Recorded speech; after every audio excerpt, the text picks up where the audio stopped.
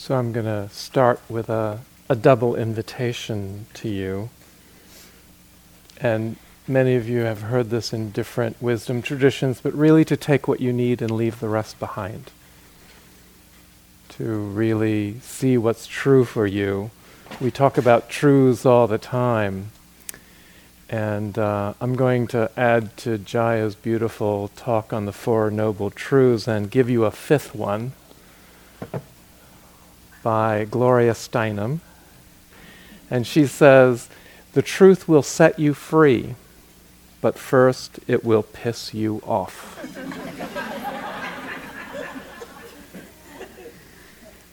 I think that rings like true for me sometimes. Because often the truth is complicated. It's not simple. And so that's the theme of the talk, is the complexity. You've practiced really intensely for the entire week.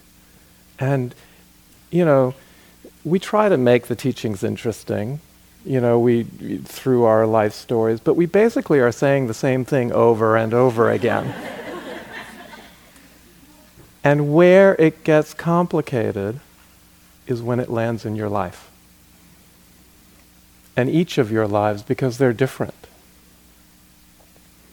So it's really this paradox, simplicity versus complexity, and that's what I want to explore in this talk, is the practice of paradox and the paradoxes in practice. I was just on the East Coast with our community on the East Coast, and I went through New York, and there's this cartoon of this enormous religious or sacred space that reminds me of St. John of the Divine, if on the Upper West Side, if you've been there. But it also can look like the National Cathedral, but it's just this. We don't have them on the West Coast. We're not that Baroque, and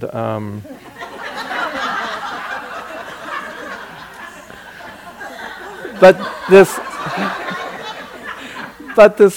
this couple is walking out of this ornate cathedral, and one is turning to the other and says, "How can I love my enemies when I don't like my friends?"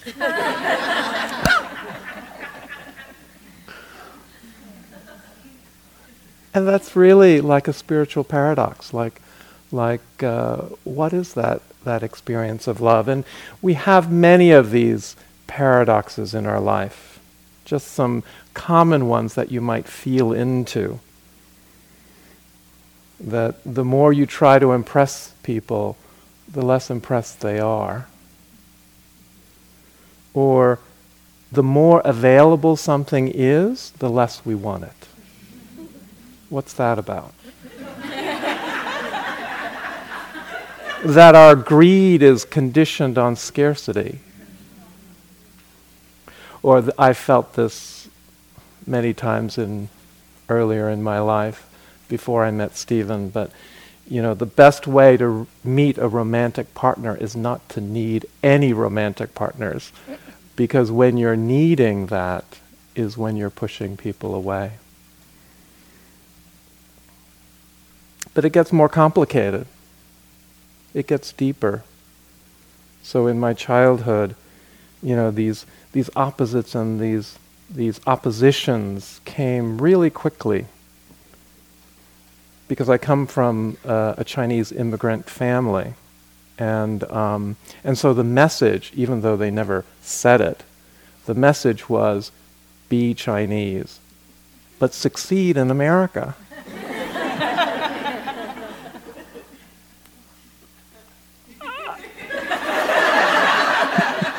How do you do that?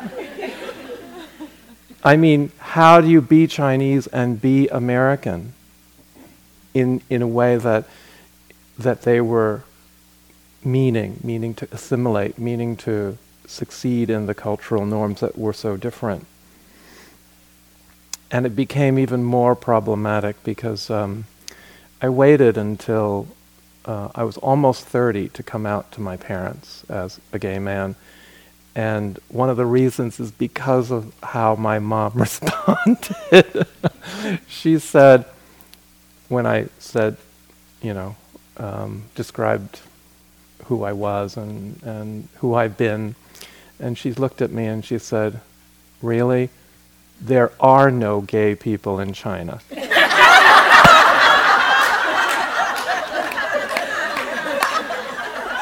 There's no such thing.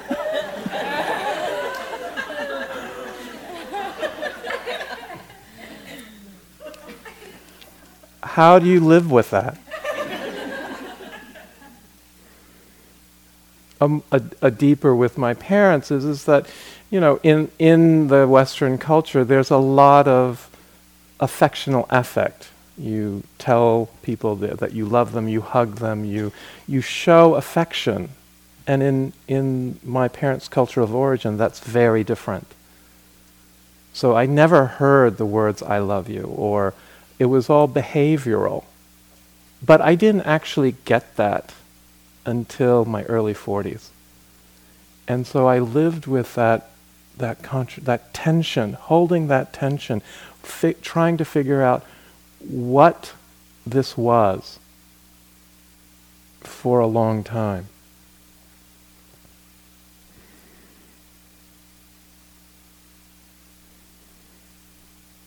And even in our everyday life, in our jobs, many of our workplaces and careers are difficult places. We get burdened by so many activities. It's really hard sometimes to stay afloat in our aspirations and our motivations and our creativity when we're being dragged down by the routine or the dysfunction in the workplace or the burden. And in life, there are aspirations that call to us, and yet we may never achieve them. And yet they keep calling over and over again. And it reminds me of the cosmology of the Buddha's life, in that he didn't just become the Buddha in one life. He lived through thousands of lifetimes, always aspiring to that place of awakening, over and over again, holding that tension of maybe not achieving it in that particular life. Really, really living into the teaching that the path is the fruit and the fruit is the path. That awakening is the Eightfold Path. It doesn't just lead to it. So some of the opposing, energies in our practice, I'm going to try to sort of to address. Some of them have been mentioned in the past week. This tension between the relative truth and reality of convention and sort of the ultimate or the absolute truth and reality. The seemingly opposite of practicing awareness and mindfulness internally versus externally. That's part of the four foundations that Nikki was so beautifully describing a couple of nights ago. And the whole issue of, am I just supposed to be here, or am I supposed to do? The being versus the doing, the stillness versus the activism. And I also hope to touch on this aspect of personal versus collective. How do we hold all of that? How do we hold the tension of these things that seem like they're pulling us in different directions without giving up or giving in or being pulled apart?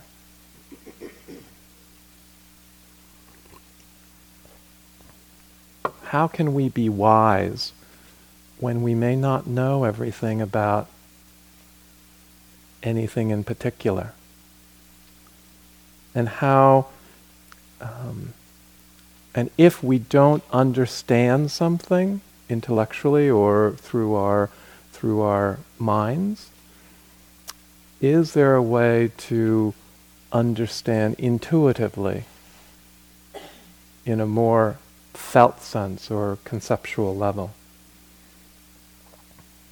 So the etymology of paradox, it's Greek, as many of you know, and the first two syllables, para, means beyond.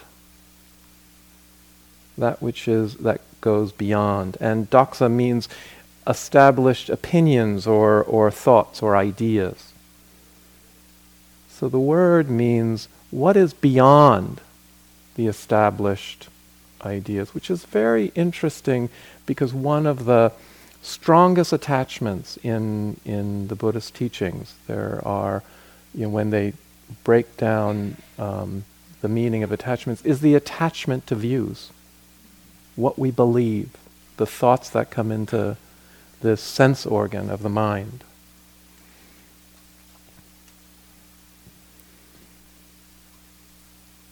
And so this is where this practice of mindfulness and experiencing directly your reality beyond what we think it is so important.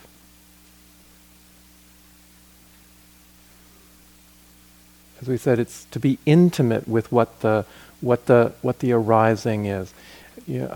Several days in a row, these grasses that are growing on this plot of land in front of the meditation hall, the color of yellow, that is, it's like each strand of grass has a light bulb in it. It's so luminescent. It's not something that you can actually describe.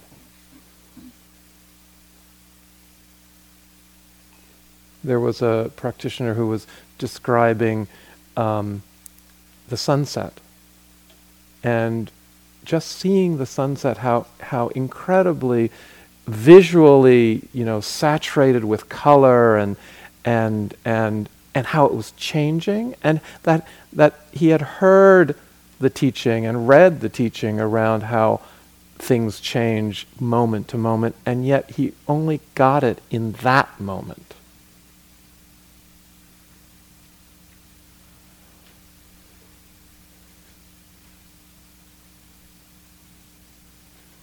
Opening to what is beyond, our words and ideas, to that direct experience, and even with the teachings around, for example, compassion. Thich Nhat Hanh writes, "Since I was a young man, I've tried to understand the nature of compassion, but what little compassion I've learned has not come from intellectual investigation, but from my actual experience of suffering." The direct experience.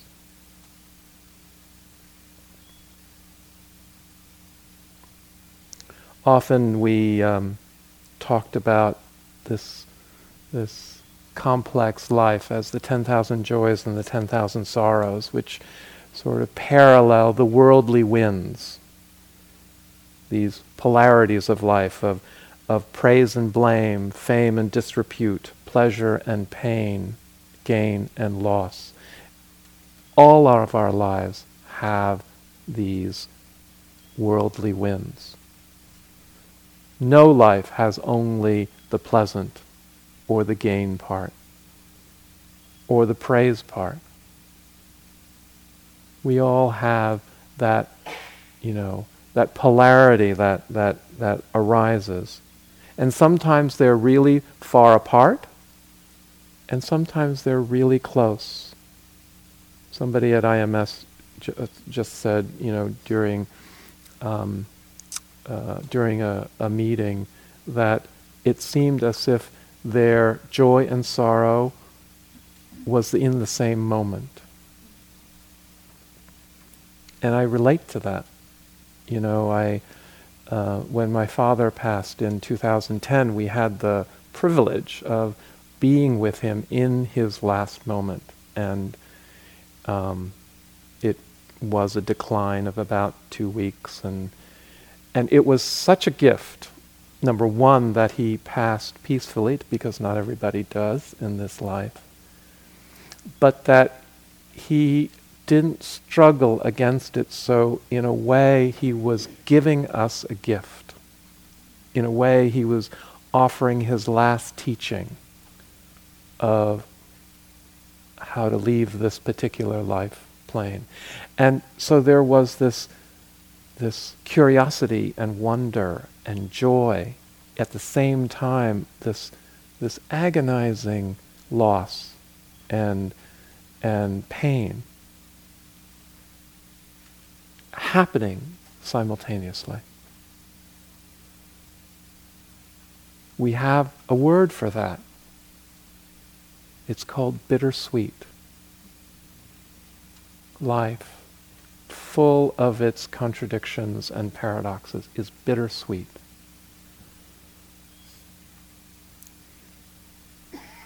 And so one of the practices of paradox, to be able to hold that, is the practice of gratitude. To acknowledging the great fullness of our life, the full range, that we wouldn't be here, that you wouldn't be here today in this moment without having experienced every single thing in your life.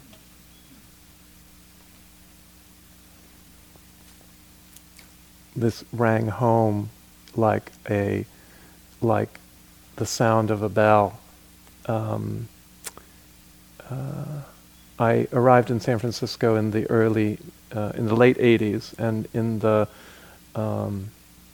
actually it was right before Pride, so it was like 25 years ago. I was assaulted in San Francisco, and so I went for treatment at the trauma center at San Francisco General Hospital, which has a very expert trauma center. And the experience shifted my priorities, and so I eventually went back to become a social worker and worked in mental health and started working through the county mental health system. And as I was shifting and transferring jobs, I ended up at San Francisco General a few years later after my licensure. And I was also the director of multicultural services there in the outpatient clinic. And so I was going through the files trying to get oriented. And what I began to realize was the clinic that I was now working in, through mergers and moves, was the clinic that I was treated in. And I had to be grateful for everything I went through to get to that place. Because it can feel like a contradiction that I do not, that is a part of my life that I do not want to have. And yet, life is saying, not exactly.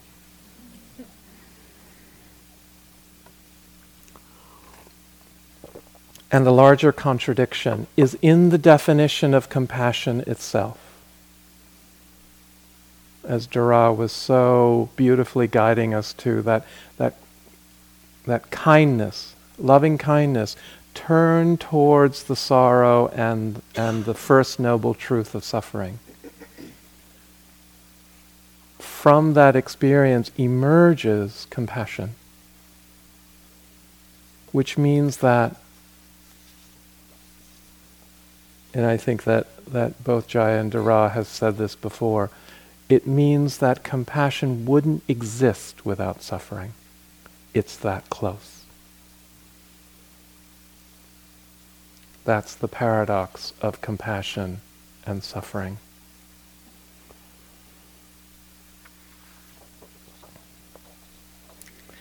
And so we have, these conventional truths in our everyday world, and the absolute truths, the ultimate truth of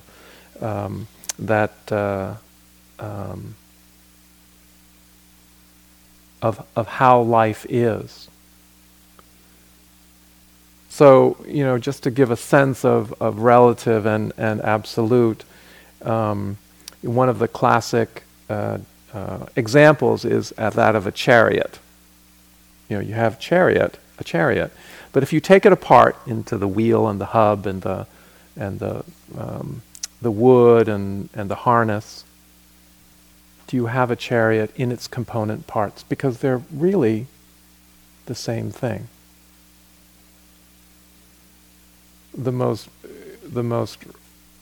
Maybe a more recent example is the peach pie.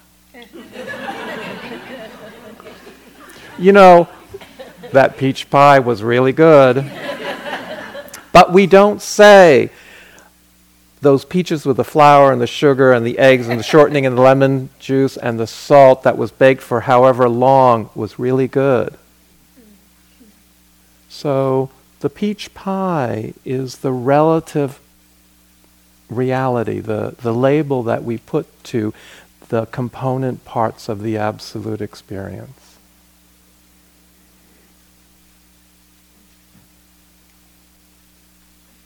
Identity, our cultural identity, our identity in our life is such an interesting place to practice this ultimate and conventional reality.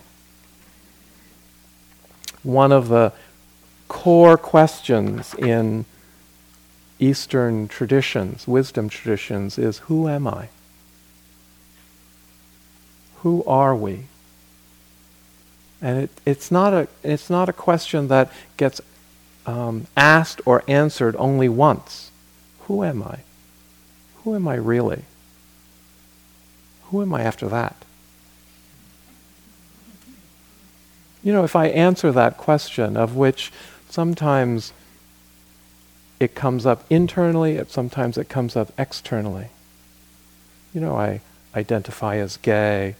I know that I'm a light-skinned Asian with that privilege. I'm cisgendered male. I have middle-class privilege. I'm educated. I've been a social worker. I'm a Dharma teacher. I'm a grandfather. I'm a husband. 2 weeks ago, somebody used the word elder, and I'm not ready.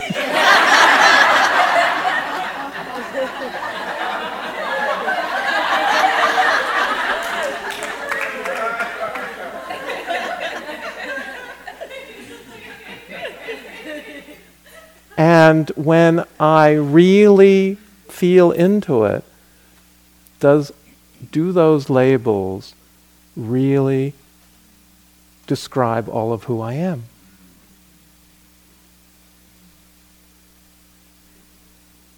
No. But is it true that I'm just this aggregated experience of skin and bones and consciousness? Well, that doesn't feel right either. What is this dance that we do between being unique and being so interconnected? How do we live into that paradox? Suzuki Roshi, who was the founder of the San Francisco Zen Center, writes, "Strictly speaking, there are no separate individual experiences. There are just many names for one existence. Sometimes people put stress on oneness, but this is not our understanding. We do not emphasize any point in particular, even oneness. Oneness is valuable, but variety is wonderful. Ignoring variety, people emphasize the one absolute existence, but this is one-sided understanding. In this understanding, there's a gap between variety and oneness. But oneness and variety are the same thing. So oneness should be appreciated in each existence. Two truths, different and the same. And the Buddha recognized this. So in the Vinaya, which is the monastic code that the monastic Sangha learns and adheres to, is this story. On the occasion was this: there were two monastics. They were of Brahmin stock, so they were of aristocratic upbringing. They had fine voices and a fine delivery. They asked the Blessed One, "Lord, now the monastics are of various names, of various races, variously born, having gone forth from various clans. They spoil the word of the Buddha using their own language.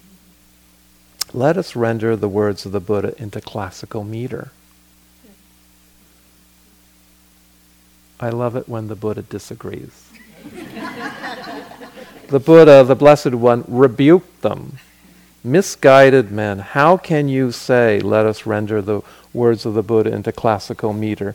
This will not rouse faith in the faithless nor increase faith in the faithful. Rather, it will keep the faithless without faith and harm some of the faithful."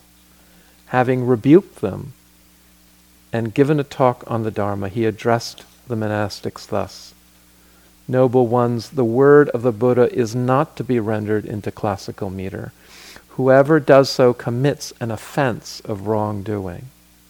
I allow the words of the Buddha to be learnt in one's own language."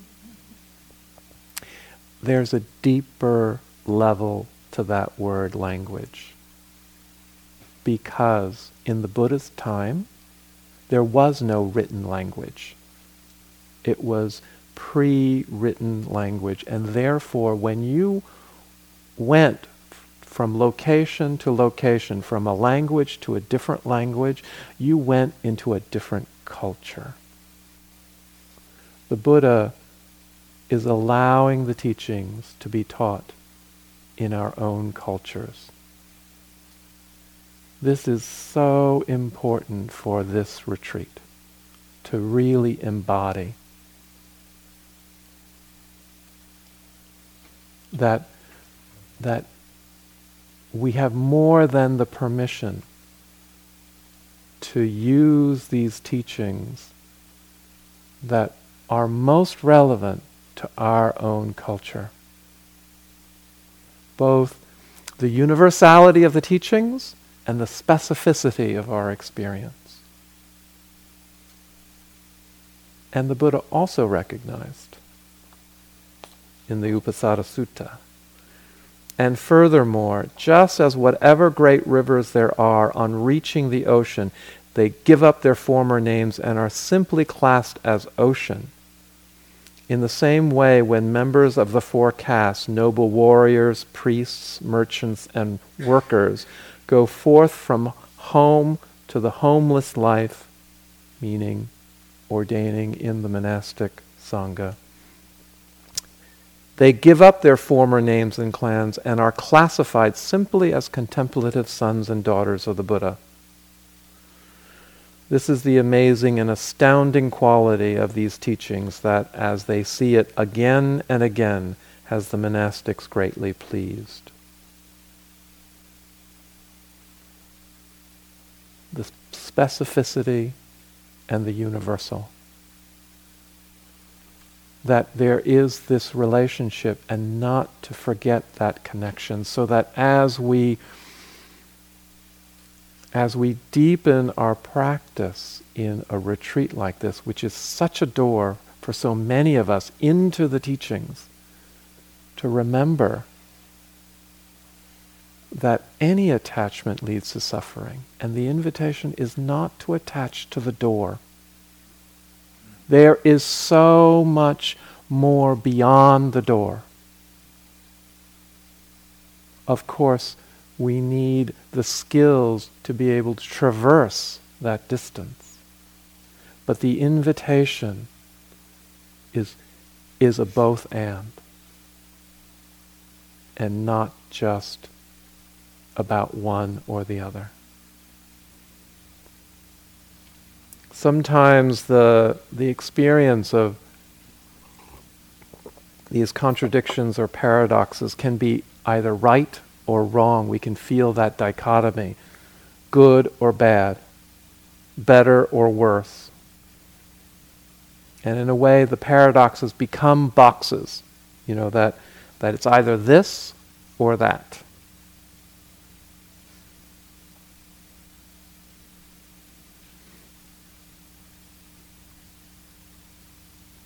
This quote from Niels Bohr, who's a physicist, and sometimes, these very high-level physicists, as they go into the deterministic sciences, they eventually get to these very spiritual places.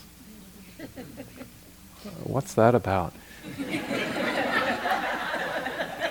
Why do you have to prove to me something I already know? But he writes, the opposite of a correct statement is a false statement. The opposite of a profound truth may be another profound truth. That's the wisdom of contradiction. How paradoxical wisdom can be. And how do we hold that tension?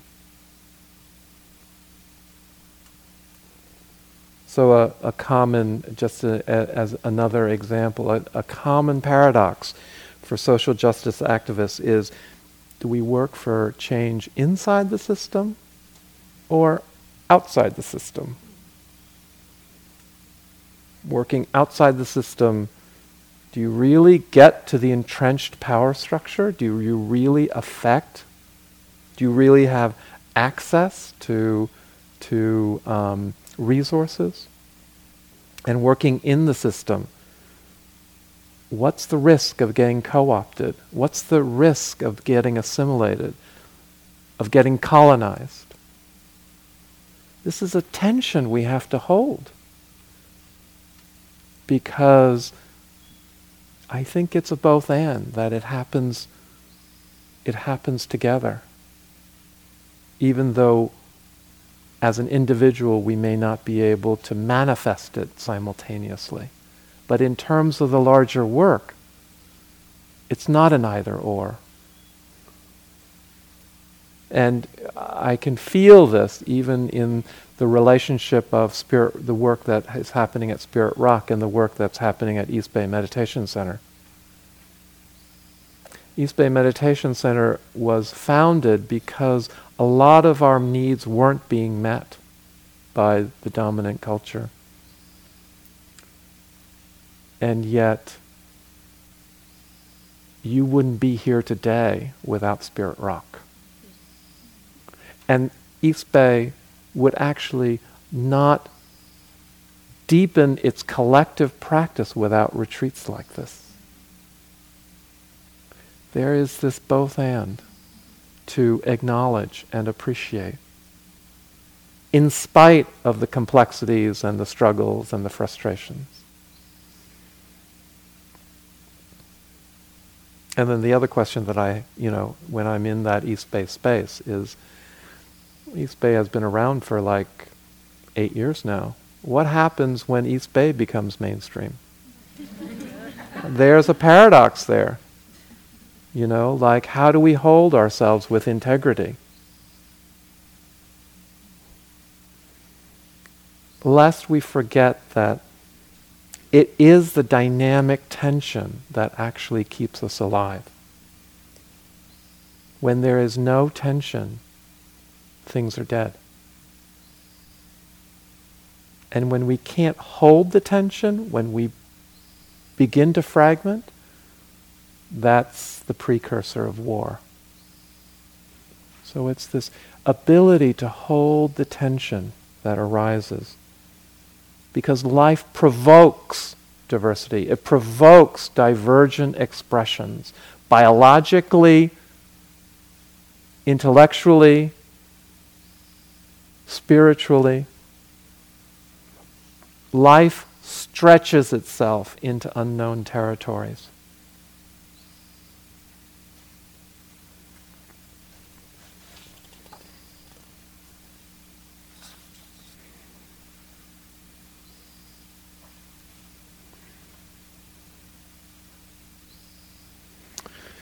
Trying to do some quick edits here in real time.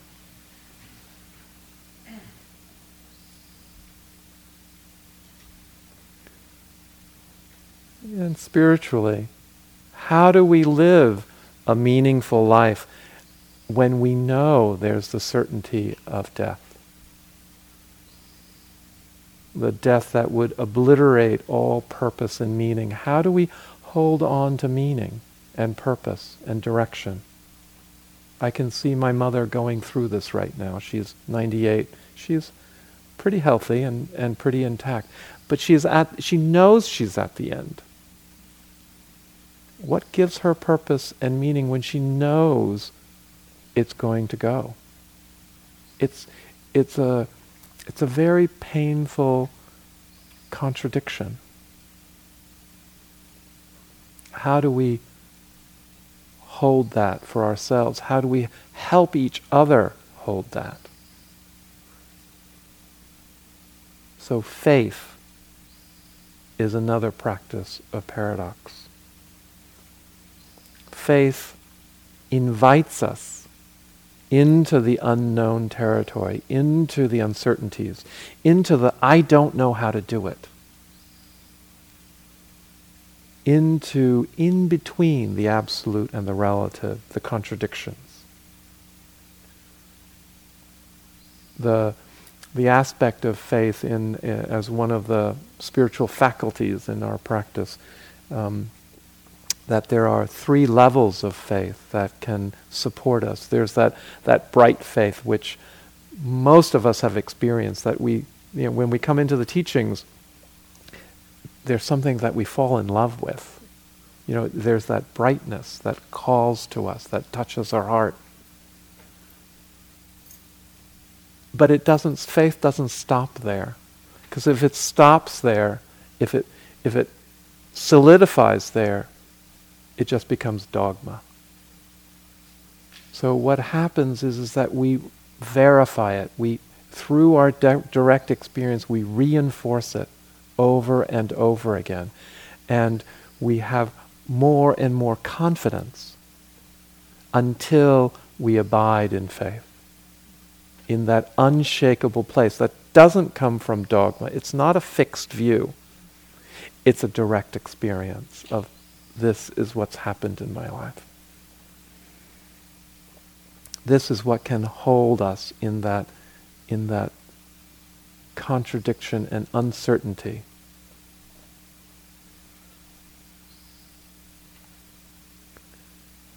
Another practice in paradox is in the Satipatthana that Nikki shared. This all of the 4 foundations over and over again are given to us both as internal and external practices. In the Satipatthana it's written, the noble ones abide contemplating internally, they abide contemplating externally. They abide contemplating both internally and externally. So that can feel like 2 different things, internal and external.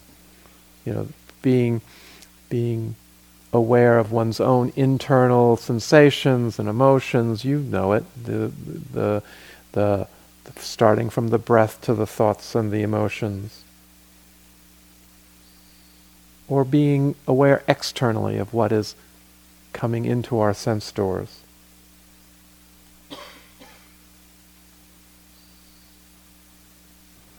But really, it's a both and. It's about how can we create this relational practice with the world. It's not about our individual practice. It's not about our individual sense of freedom or awakening.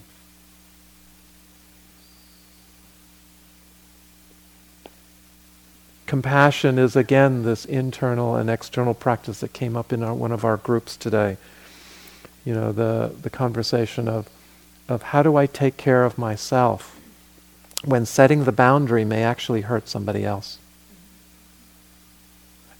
And if I take care of that somebody else, or if I, go with that external condition, I actually harm myself. How do I hold that paradox? And really holding that tension by holding it with that kindness practice is, in life, in the life that has a certainty of death, it also has the certainty of harm. That sometimes harm is caused in our life, whether it's intentional or unintentional. And so how do we move through the world causing the least harm possible? So if I set my boundary, is that causing the least harm? If I cross my own boundary, is that the least harm? What is the least harm that will be caused? It's not a formula. It's a practice in the moment.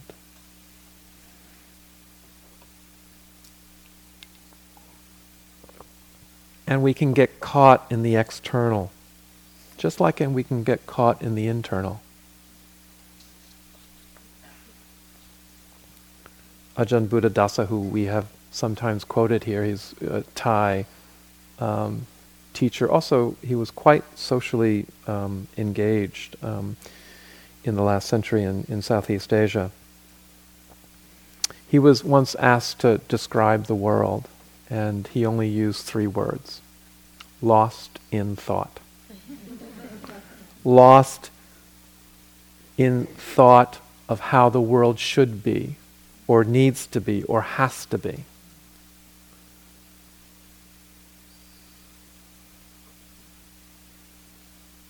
We can look at all of the turmoil and the difficulty and the suffering of the world, and we can get lost, we can get overwhelmed.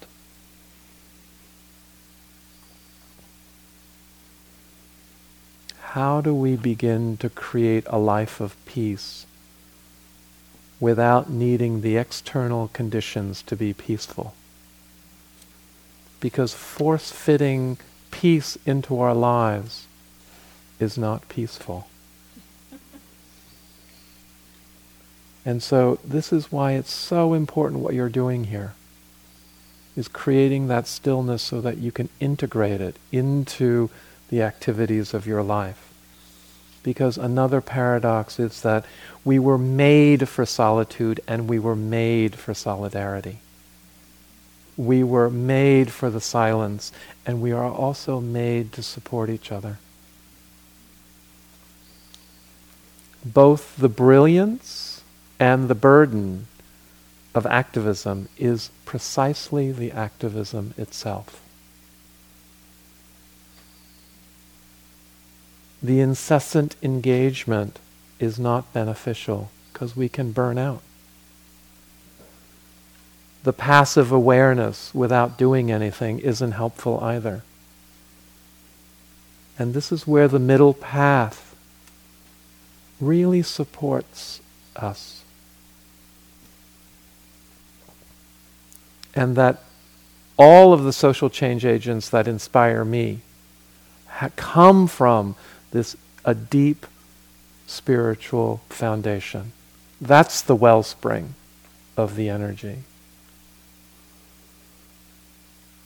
Mindfulness allows us to create justice using just means.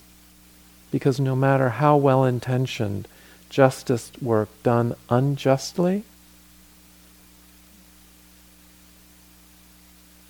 isn't just. Only insight can unravel that complexity. So Thomas Merton wrote this in 1966. There is a pervasive form of contemporary violence to which the idealist most easily succumbs: activism and overwork. The rush and pressure of modern life are a form perhaps the most common form of its innate violence. To allow oneself to be carried away by a multitude of conflicting concerns, to surrender to too many demands, to commit oneself to too many projects, to want to help everyone in everything, is to succumb to violence. The frenzy of our activism neutralizes our work for peace. It destroys our inner capacity for peace.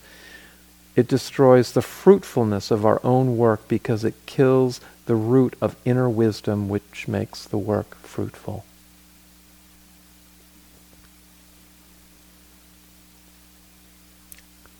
Doing is not a bad thing. Doing all the time is not a good thing. Doing nothing is not a bad thing. Doing nothing all the time is not a good thing. This tension between being and doing, what is that path?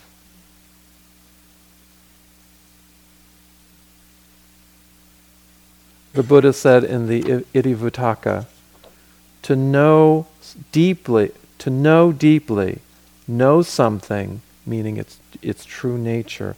Then, with a heart made clean of defilements, greed, hatred, and delusion, move to act in the world.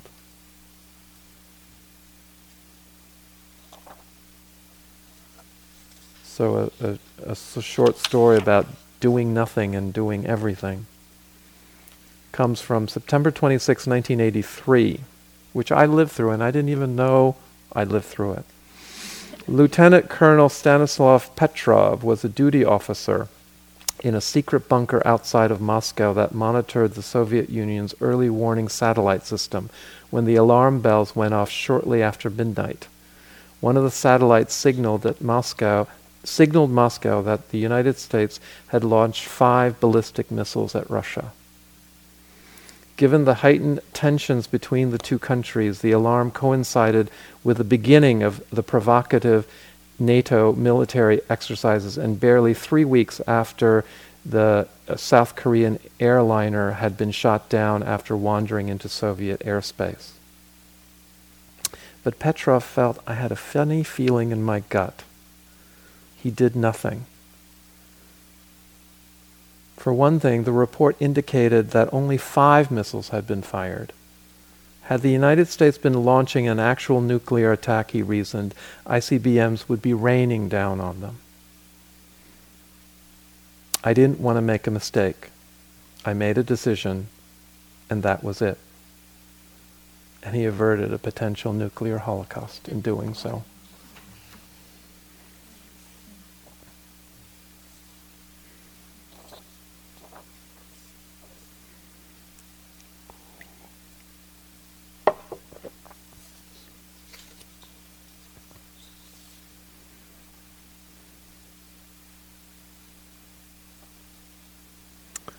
Barry Lopez, who is an environmental writer and activist.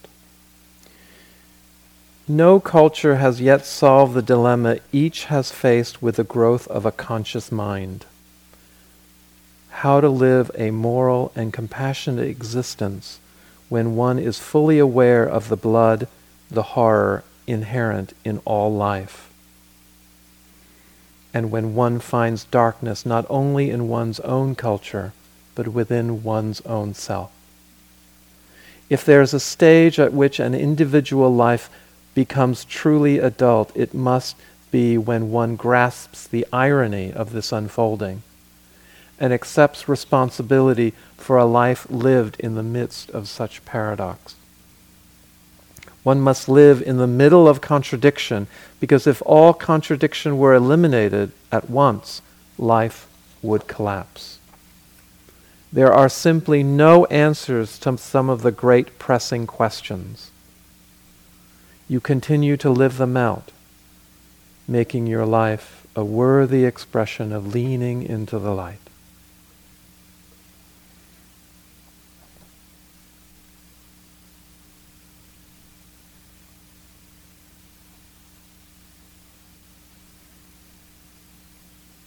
what we do to transform the world is so needed. Justice work is such a worthy human endeavor.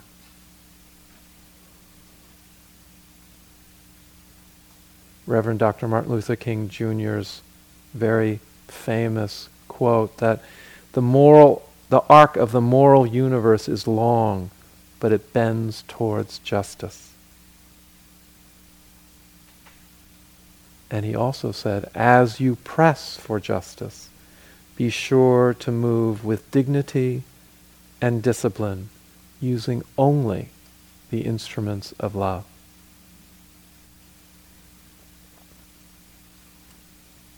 So the last point that I'd like to make is the hardest for me to make. And that is the seeming paradox between justice and freedom. Because there's a distinction. Love is the expression of freedom, freedom of our hearts and minds.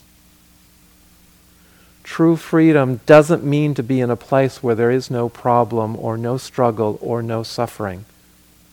It means to be in the midst of those things and still be free in our hearts. Freedom is not dependent on external conditions, not even that of justice. In a world that is so needed for justice to happen, we can feel the urgency in our human condition, the needs of our woundedness and wounded humanity. True freedom is not waiting for those conditions to end in order to be free. We can do the hard work that needs to be done in this world without our hearts being hard. And in that is both the ease and the tension.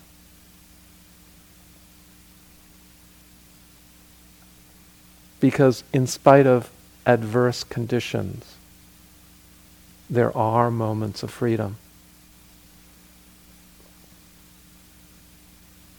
Che Guevara writes, "Let me say at the risk of sounding ridiculous, that the true revolutionary is guided by great feelings of love."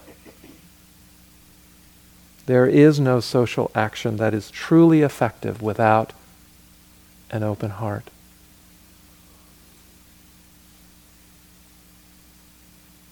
Mindfulness and compassion allows us to transform and heal the suffering of the world in a way that doesn't cause more suffering. Living into that is an uncertain path. It's an unknown. It's how do I do it? How do we do it?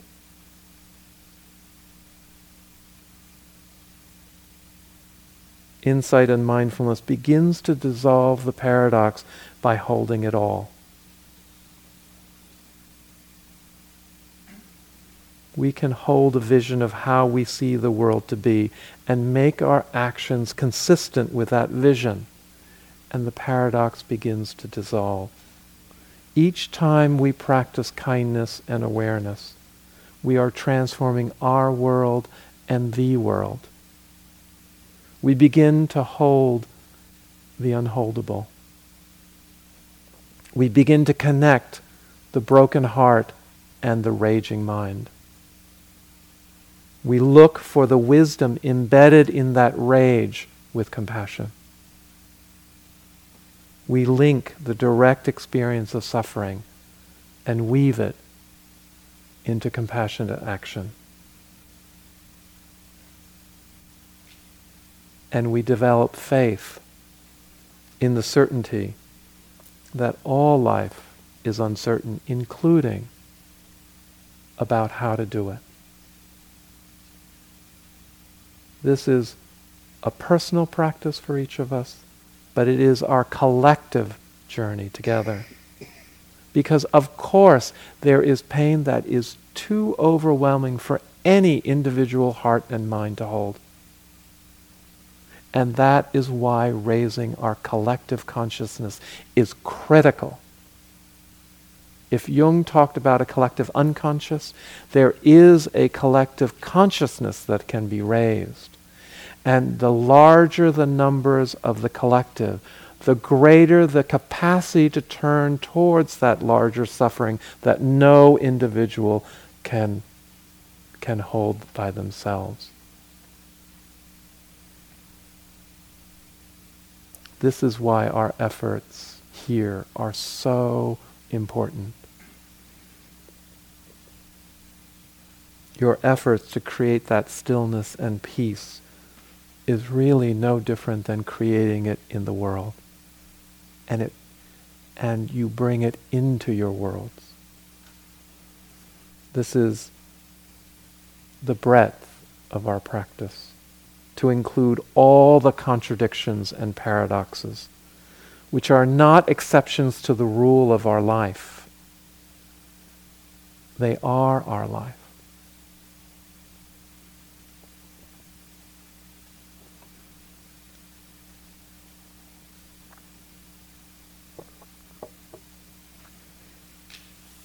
So let's take a moment together.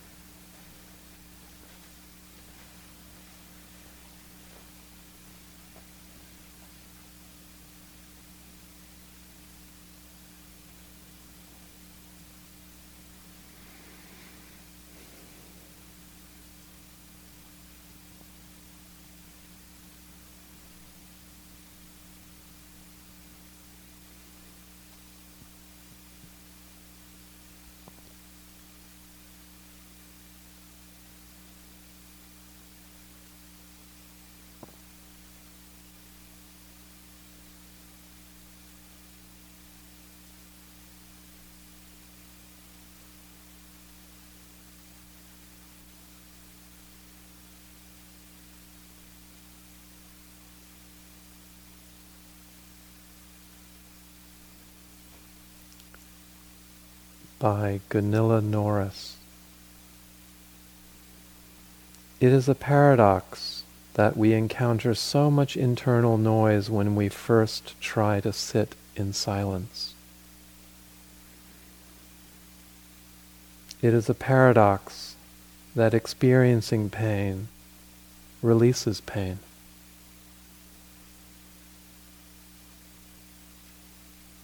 It is a paradox that keeping still can lead us so fully into life and being.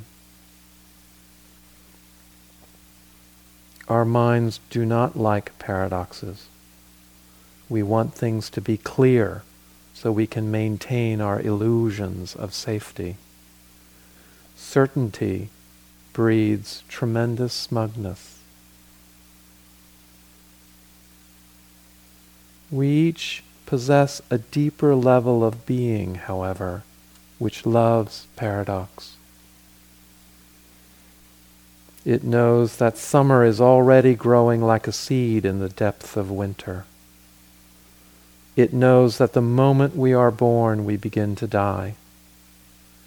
It knows that all of life shimmers in shades of becoming, that light and shadow are always together, the visible mingled with the invisible. When we sit in stillness, we are profoundly active. Keeping silent, we hear the roar of existence. Through our willingness to be the one we are, we become one with everything.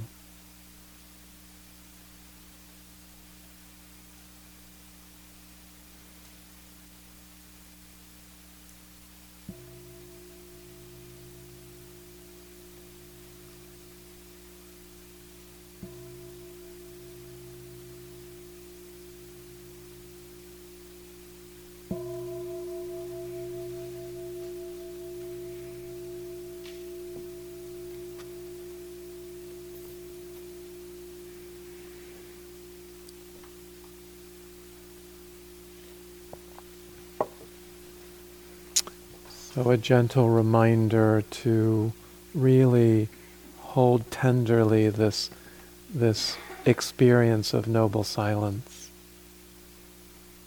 It's so precious and tender right now. And just to savor, the icing on the cake, the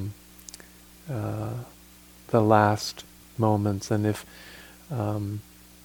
really to hold that until the morning session tomorrow.